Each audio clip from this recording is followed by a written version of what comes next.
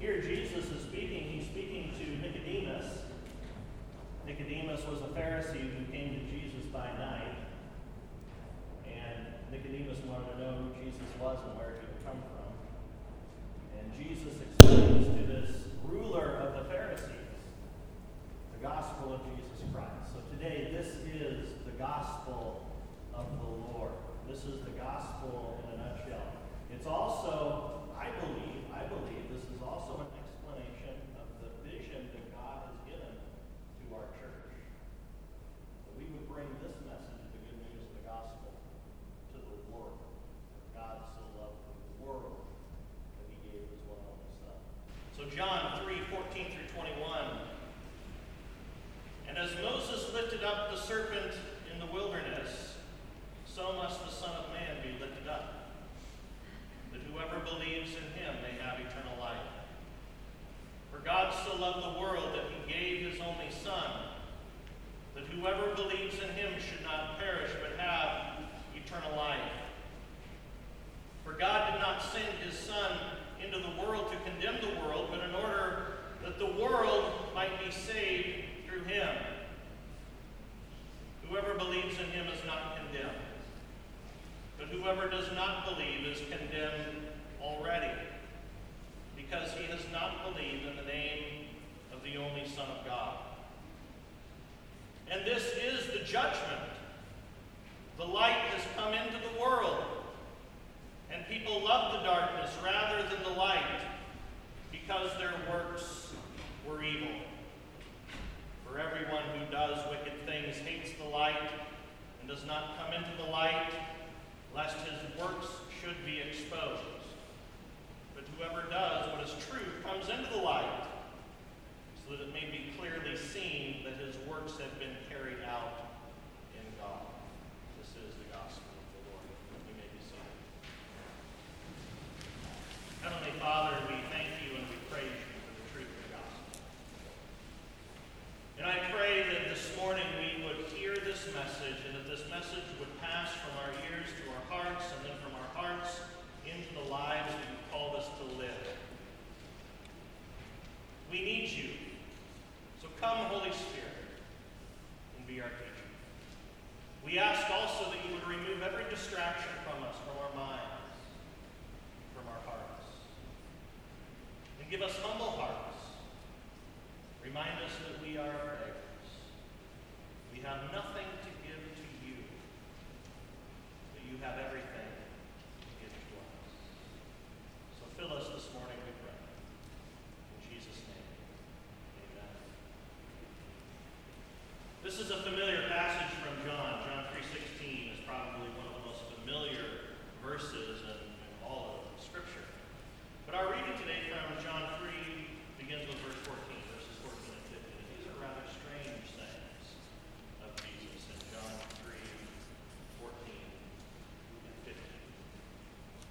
Strange if you don't know the Old Testament book of Numbers. And I know that some people in the church, they're reading the Bible chronologically. I just talked to one gentleman who said he has been reading through Numbers. So if you've read the book of Numbers and you're familiar with the account of the Israelites wandering in the wilderness, you might understand what Jesus is saying here. In John 3:14 and 15, Jesus said, "And as Moses lifted up the serpent in the wilderness." Remember, God had called Moses, and Moses went to Pharaoh, and Moses said, "Let my people go." And the Israelites crossed the Red Sea on dry ground. They wandered in the wilderness, and the Israelites grumbled in the wilderness. As Moses lifted up the serpent in the wilderness, so must the Son of Man be lifted up, that whoever believes in him may have eternal life. So this is one of those passages that requires me to do a little extra work.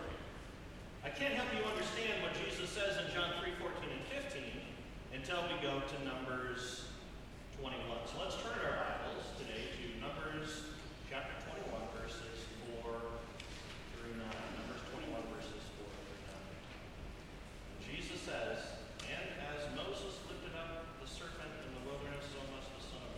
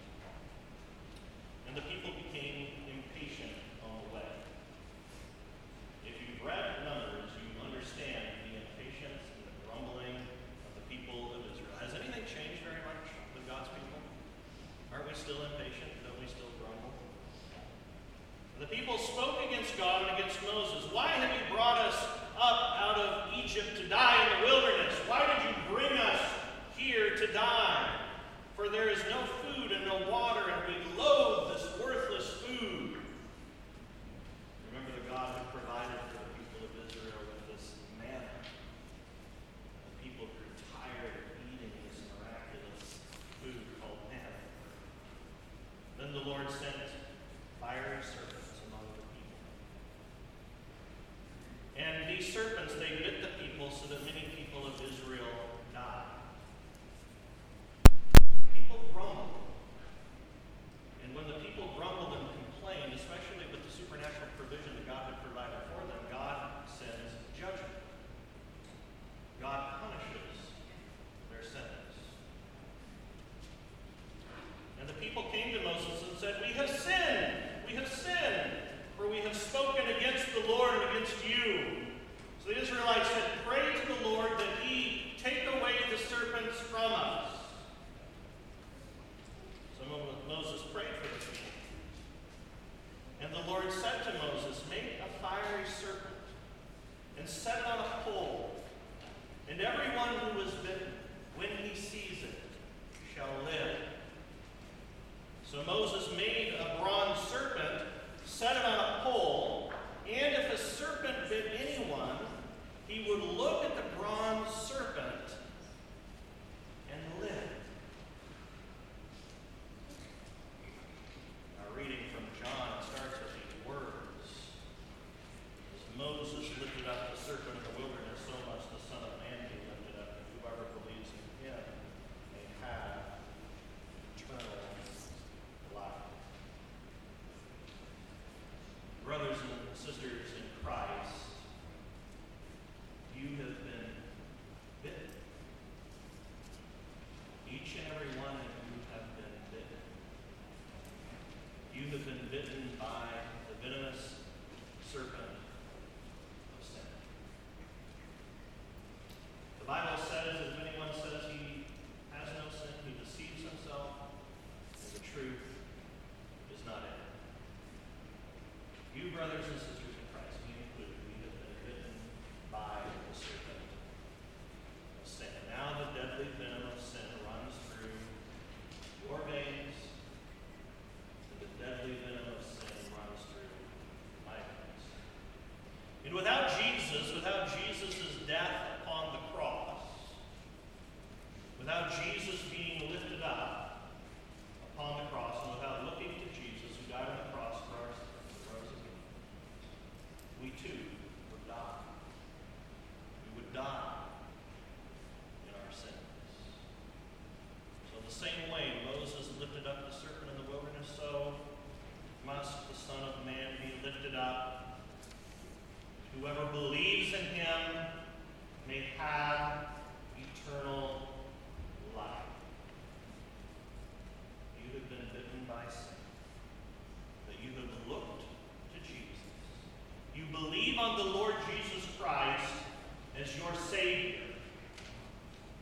And through Jesus you have received the antidote for the venom of sin. So people wonder what's wrong with our world. What's wrong with our world?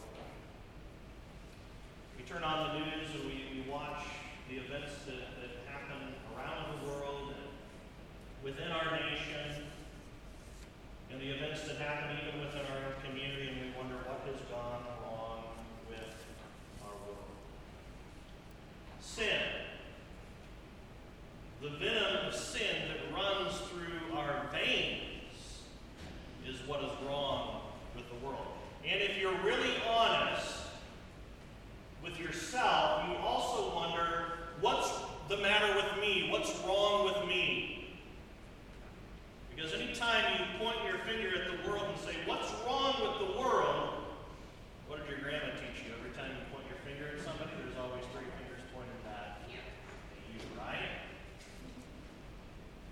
So we as the church, we don't stand pointing our finger at the world saying, what's wrong with the world? If we're honest, we also have to say, what's wrong with me?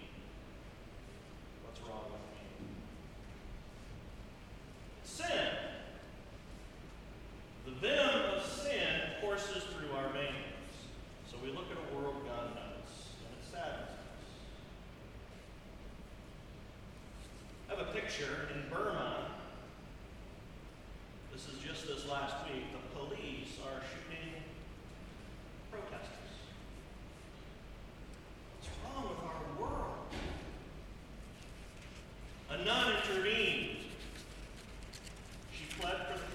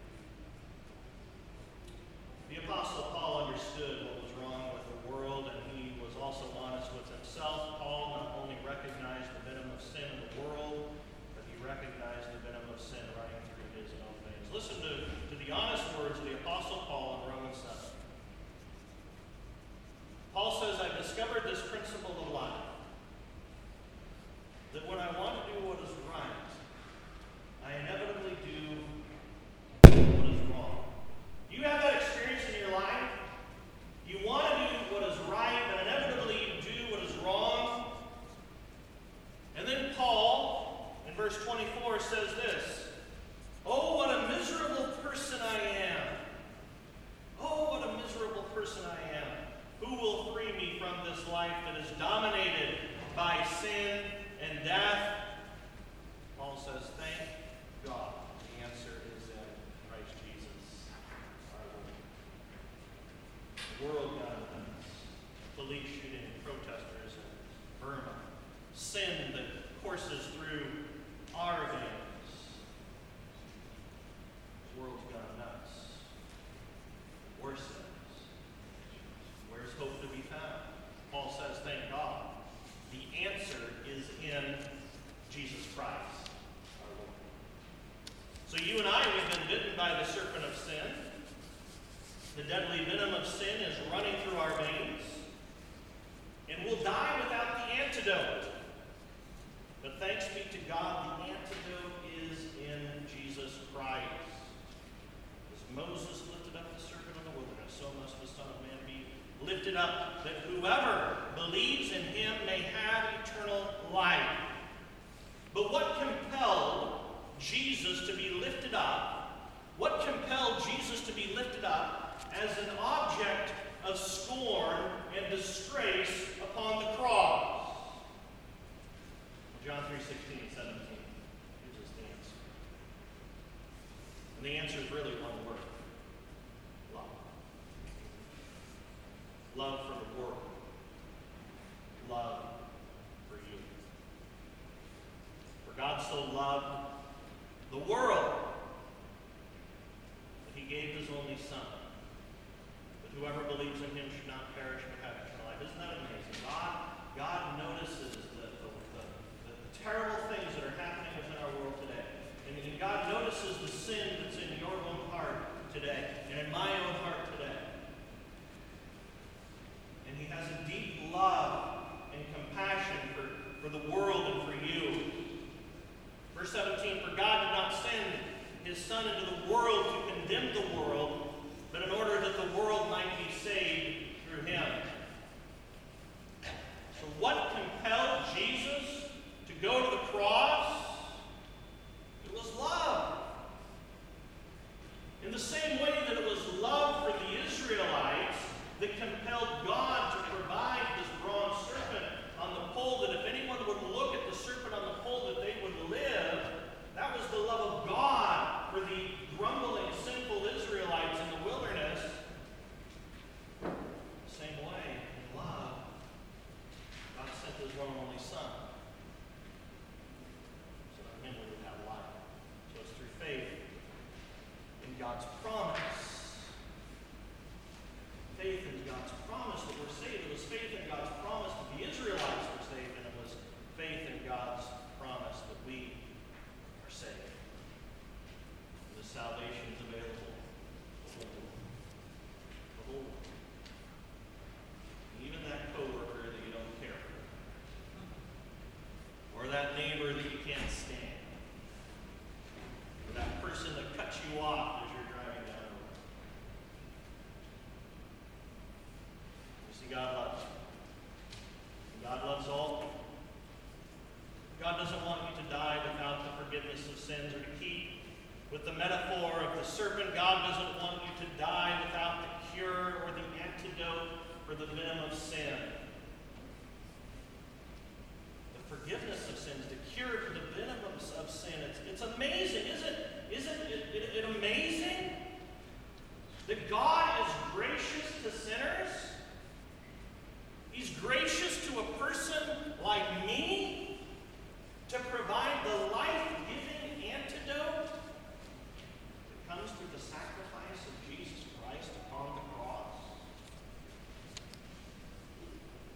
Not only is it the forgiveness of sins which imparts everlasting life, life that comes after death, it's life today.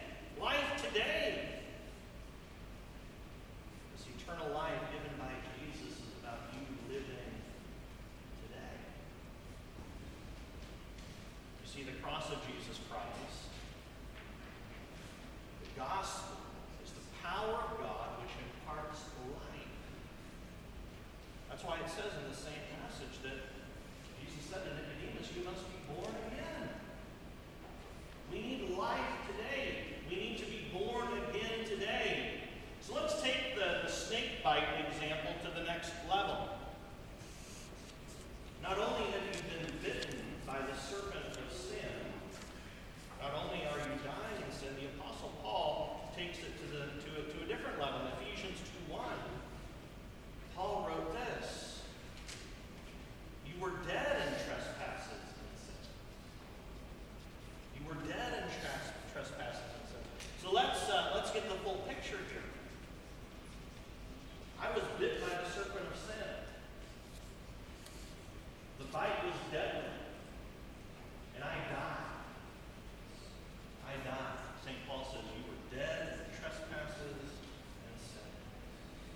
But then I heard the good news of Jesus Christ. You know, there was a time in my life where I didn't know if I had everlasting life. I didn't have the assurance of my salvation. It wasn't until my sister came and my sister explained to me that Jesus died on the cross for my sins. And that it's through believing in him that I can know that I have eternal life. So the serpent of sin bit me. I died in my sin, but then by hearing the good news of the gospel, God made me alive. He made me alive again. Did you know that a person is not truly alive until that person hears the gospel, repents, and believes the message of the gospel? Let me tell you the truth. Today, your heart can be beating, your neurons can be firing. You can have physical health. You can lead a normal life and yet be dead. Did you know that? You might be alive and well in the medical sense. You go to the doctor. The doctor tells you you're the textbook example of health. But still, you're not alive. You're dead. God said to Adam and Eve, but of the tree of the knowledge of good and evil you shall not eat. For in that day that you eat of it, what? You shall surely die. In the day that you eat of it, you shall surely die. Now, did Adam and Eve die physically? No. But they died in the truest sense of what it means to live. They died in their sin. That's why Jesus says, you must be born again. Brothers and sisters in Christ, you must be born again. Jesus wasn't talking about entering into your mother's womb a second time to be born. No, Jesus wasn't talking about being born again physically. Jesus was talking about being born again spiritually. You must be born again. Bit by the snake, dead in trespasses and sins, and then by the word of the gospel born again to life everlasting. So I ask you the question today, are you born again? Do you believe the gospel of Jesus Christ? Have you repented of your sin? Have you received Jesus as your Savior? If you hear the good news of the gospel, and if you're brought by the Holy Spirit to repent and to believe the good news of the gospel, you are born again. You are made alive in Christ. You were dead in your trespasses and sins. But now you're alive in Christ Jesus. The vision of our church is simple. 3 words: gather, transform, and go. And what motivates our church in our mission and in our vision to gather, transform, and go is this message of the gospel. It's this message of the gospel that compels us to go. You see, we gather here to hear the good news that is ours in Jesus Christ, so that we can weekly receive once again that good news that is ours, that our sins are forgiven, that we've been made alive in Jesus Christ. We gather around God's Word as the body of Christ, and we gather around the sacraments because in them we have life. Without hearing God's Word, we would have no life. You would have no life apart from God's Word. That is life in its truest sense. But in hearing